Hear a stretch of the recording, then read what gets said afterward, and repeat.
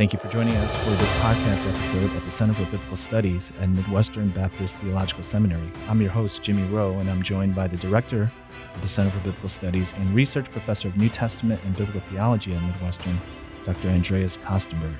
Today, we're also joined by our guest, Dr. Peter Williams, who is principal of Tyndale House in Cambridge in the UK. He's also delivering the Sizemore lectures on campus. Dr. Williams, it's great to be with you today. On a previous episode on our podcast, we discussed your book, Can We Trust the Gospels, published by Crossway in 2018. In 2017, Crossway also published the Greek New Testament produced at Tyndale House, otherwise known as the THGNT. Please tell us about the genesis of this project. Yeah, so that began about a decade earlier when a number of us at Tyndale House thought about the opportunities that there were for editing the Greek New Testament. Now, obviously, there's a good edition with the Nestle Aland's scholarly edition, and nothing against that. But we also saw there's an opportunity to try and pursue things even further in terms of presenting the best possible text. So one of the things we've done is we've sought to make sure that every paragraph mark comes from manuscripts. As far as I know, no modern edition's ever tried to do that, and it gives you a much more authentic experience. We tried to make sure all of the spelling and the accentuation was based on manuscripts, the breathings, so that, and we wanted to present the text in as simple a way as possible. So we've made it so there's actually no critical signs in the main text. We've allowed 4 types of punctuation mark. We've allowed verse numbers just for ease. But other than that, we've tried to make it as clean a text as possible, as uninterpreted a text as possible. And we feel that that sits alongside other editions. So if someone wants to come to a very clean page, which hasn't had lots of things pre-decided for them, then this is a very good edition to do. It's an edition that encourages reading. It encourages you to read on rather than to break up and look at the footnotes at the bottom. So those are all things that we wanted to achieve. I mean, we do believe that in terms of the actual wording and text of the New Testament, it's the most accurate ever printing of the Greek New Testament. I know it's a big claim to make, but printing's only been around for 500 years, and we stand on the shoulders of giants and are able to benefit from their work. I mean, the fact that there are so many manuscripts available now online, there's so much data available online, does allow us to do in a decade what would have taken a century or more before. So that's the context for that claim. We're very, very grateful to others for doing prior work for us. I had the privilege of moderating the discussion of the new Tyndale House Greek New Testament at the annual meeting of the ETS a couple of years ago, and I thought it was a historic occasion. I think people don't realize that it's not every day that a new edition of the Greek New Testament is released, and so I think we maybe lack the hindsight and perspective of history, but I think it's a really historic project. And as an exegete, as you mentioned, one of the things I appreciate in particular is the freedom for the reader to be unencumbered by some of those intrusive headings that sometimes maybe steer us in potentially misleading direction. I'm thinking of John chapter 3, for example, the Nicodemus narrative, where the chapter division starts right with Nicodemus coming to Jesus, and so many people preaching on that narrative would naturally start with chapter 3, verse 1. But looking at the Tyndale House Greek New Testament, you actually see on the page a paragraph starting with chapter 2 and verse 23 that talks about Jesus being at the feast in Jerusalem, and that many believed on him on account of the signs he was doing. But yet Jesus did not entrust himself to them because he knew what was in their hearts. And then almost seamlessly in the Greek, it talks about the fact that there was not one of those people, a man by the name of Nicodemus, who complimented Jesus on the signs he was doing and engaged in this, you might say, superficial flattery.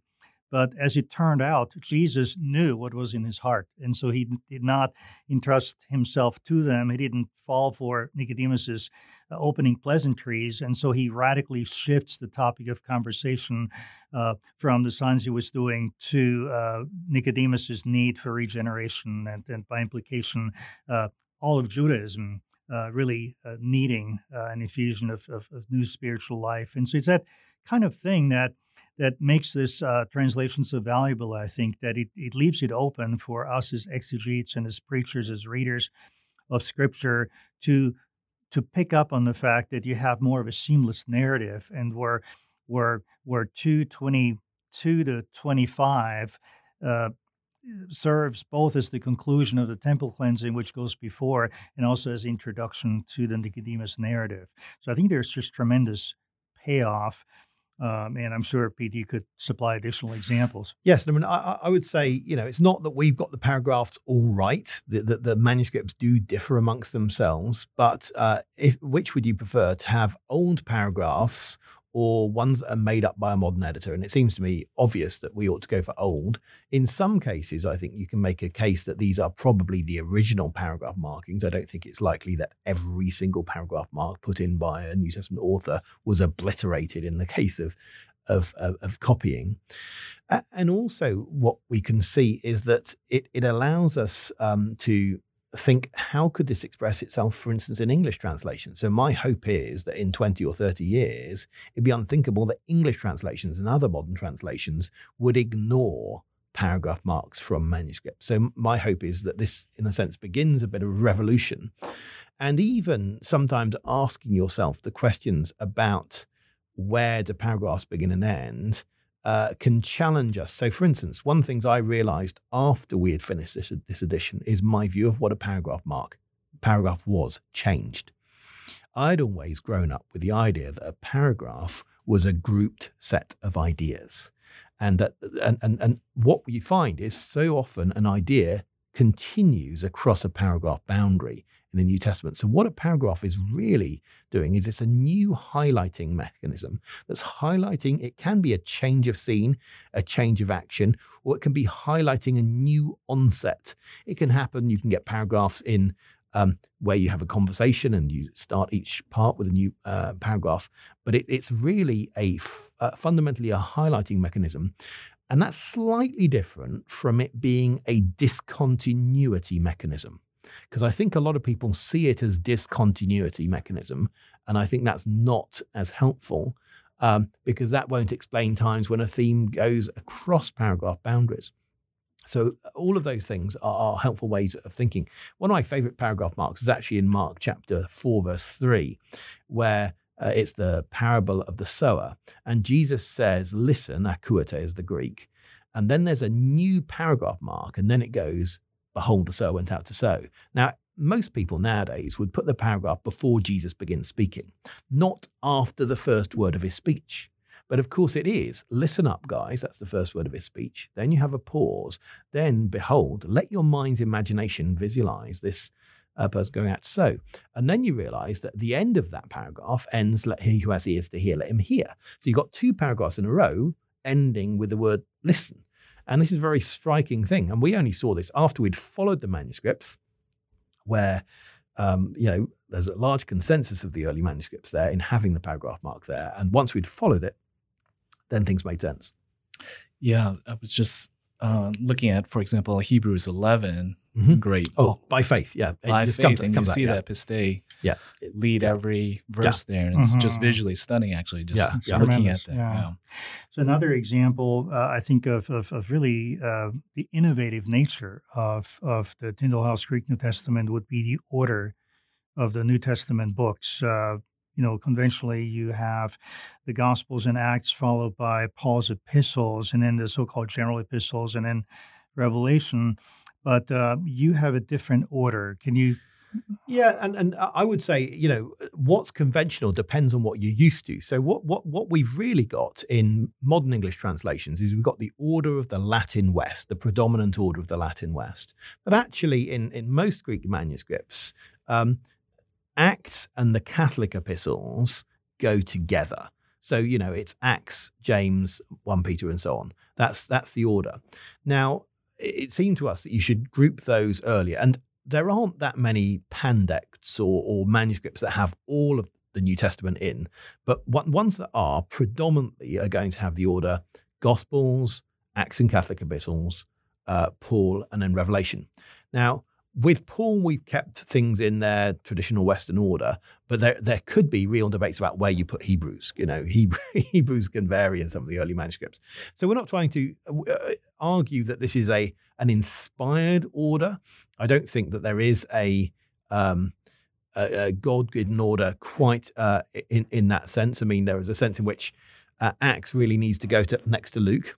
But Luke also needs to go next to Mark and John. So there are arguments both ways. Ideally, you'd have a matrix, a hypertext, or if you were thinking of these as rolls in jars or something like that, But if you're going to lay them out under a cover, you've got to choose an order. And so there are merits to different orders, and this is what we've gone for. It's very helpful, I think, as an interpretive strategy for, again, someone studying the New Testament to look at Acts as essentially providing a framework. And many of us have taught New Testament survey that way for years. And then you plug in the different general epistles and the Pauline epistles within the framework of Acts. Isn't that part of the thinking behind that? Yeah, I think Paul will never get ignored in the New Testament, but there's always a danger that the Catholic epistles will get ignored.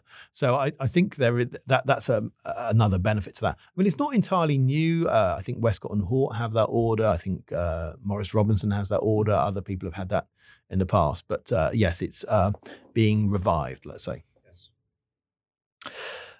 Just an example of your approach, can you share any significant readings that might differ from other critical editions, or some of the most challenging textual decisions you faced? Well, I mean, one of the things we have in Romans chapter 5 and verse 1 is we just got one letter different from what people typically have.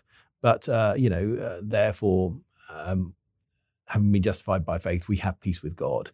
Our Lord Jesus Christ is the way it traditionally goes. And there, instead of we have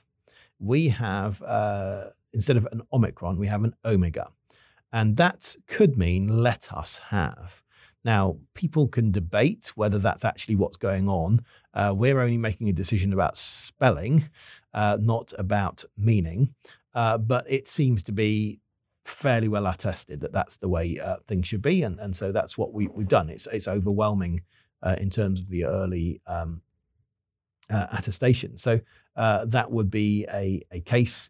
There are. I mean, I wouldn't want to emphasize that we have lots and lots of differences. In fact, one of the lovely things has been how little different in some ways we are from other editions, because there's such a stability to the New Testament wording that we haven't had to change radically. So in terms of the verses that we have or omit, we're not in a different position from where Nestle Aland are. We haven't used brackets round verses. So that's where we are. We basically landed in the same place. We've been pretty confident in terms of in some variants where people are attracted by the idea in Mark 1:41 that Jesus got angry rather than was filled with compassion.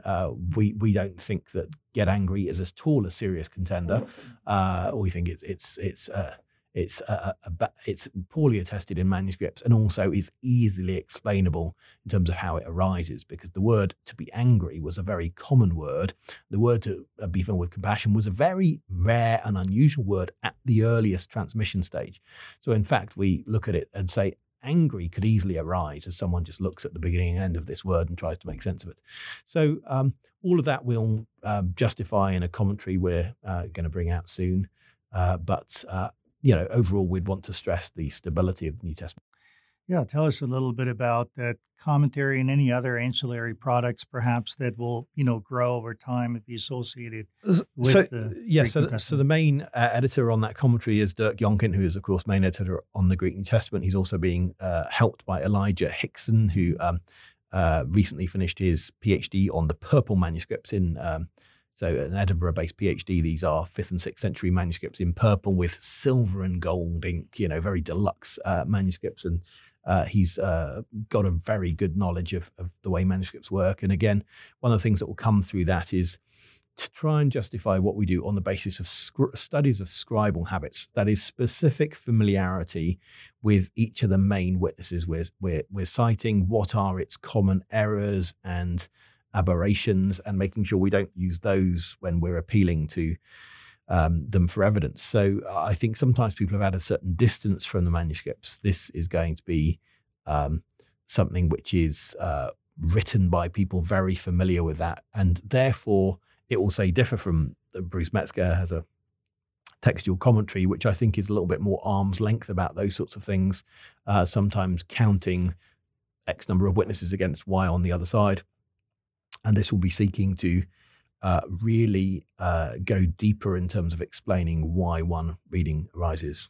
Definitely a fresh approach. I think, one thing as a theological educator, as a seminary professor who's actually teaching New Testament Greek, I loved hearing your vision for how publishing this new Greek New Testament can hopefully encourage more people to actually read their New Testaments in the Greek. Can you share a little bit with us about that? Yes. So I think if you were to go to a synagogue, you wouldn't be surprised at lots of people reading Hebrew. If you were to go to a mosque, you wouldn't be surprised at lots of people reading Arabic.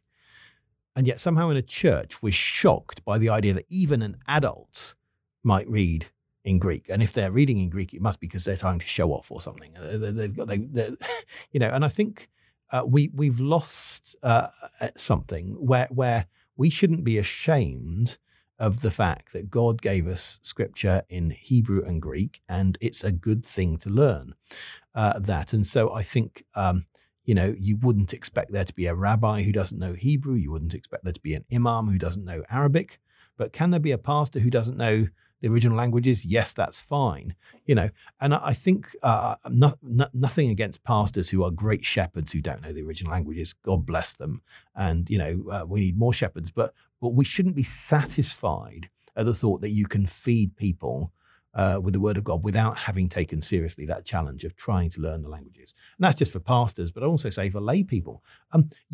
Everyone can learn a bit. One analogy I give is ingredients on tins and food. Look, most of us are not nutritionists. I will never be a nutritionist. But as a parent, sometimes I have a moral duty in our culture to read what's on the tin. And I treat it as normal that we would do a bit of that without claiming to be scientists and nutritionists. Why can't we get it so that it's normal for lay Christians to read what's on the tin about the original languages? Without claiming to be language experts, they take an interest. So part of it is we need to make that information more available to them. We need to make it more accessible to people, because we all take notice of those sorts of details. And suddenly we're talking about kilojoules and kilocalories and all the rest at certain points. And, lipids and all of these sorts of things that many of us probably don't have much of a concept of, but we got some idea and we get into it. The saturates, the unsaturates, all of these sorts of things. That's become part of normal vocabulary. Can we not have a revolution whereby something about original languages will be a little bit more accessible to Christians? Now, you might say, well, a little knowledge is a dangerous thing. But actually, a little knowledge is only a dangerous thing when you're surrounded by people with no knowledge. Now, if someone starts spouting nonsense about dietary matters nowadays, there are enough people who've got enough knowledge to bring them down pretty quickly. They're going to look like a fool pretty quickly, because enough of us feel we know enough to do that. So that's where I'm not worried about educating basic lay people in biblical languages, provided we do it widely enough, because that way nonsense will not spread. And you're right. So there's an educational mission as well. And listening to you talk at the ETS meeting, I realized that very often as scholars, we have, without meaning to, actually put obstacles in people's way of reading the New Testament, and we need to do a better job to remove those obstacles. So I think that's very a wonderful side benefit, if you will. This is not just another scholarly edition of the Greek New Testament, but the underlying vision is one to make it easier for people who are interested to actually read Bible in the original languages who've never done so before. And I think for those of us who are committed to the authority of Scripture, rightly interpreted in the original languages, I mean, this is certainly a very welcome development. We can all partner together in this cause. Yeah, it seems like the readability of this edition was a high priority. I think it's a third of the number of pages from other scholarly editions. So even if people might editions. use Nestle Aland for scholarly purposes, certainly at the very least they could use this as a reader's Greek New Testament. Exactly. Just before we wrap up our conversation, Dr. Williams, maybe you can share a little bit about how the edition has been received among scholars and pastors, and how you hope it will be continue to be used. Well, I mean, it's been received well. Most of the feedback we've got has been pretty positive, but it's still just the first step. So, it's 10 years before the first step, but our aim is to build on this. So we'll have supporting articles, we'll have commentary. There's a reader's edition now come out with Crossway, which has got half of the page taken up with the less common vocabulary. We hope to have a diglot, that's Greek and English facing pages soon. We'll have the commentary coming out. So our aim is to build on this and get more and more resources. That sounds fantastic. We look forward to some of those forthcoming editions, as well as some of the other resources. Do you know exactly when some of those our aim will is be published? Is to have something appearing every year. So this in 2019 we'll have a short introduction to the Greek New Testament by THGNT coming out. Wonderful. We want to thank our guest, Dr. Peter Williams, for joining us today. And I want to thank you again for listening to this podcast episode at the Center for Biblical Studies at Midwestern Baptist Theological Seminary. Again, we hope this conversation was helpful for you. Please join us again next time. Thank you for joining us today at Biblical Foundations. For more information, please visit the Center for Biblical Studies at Midwestern at cbs.mbts.edu. For further resources, please also visit biblicalfoundations.org. Please join us again next time at the Biblical Foundations podcast.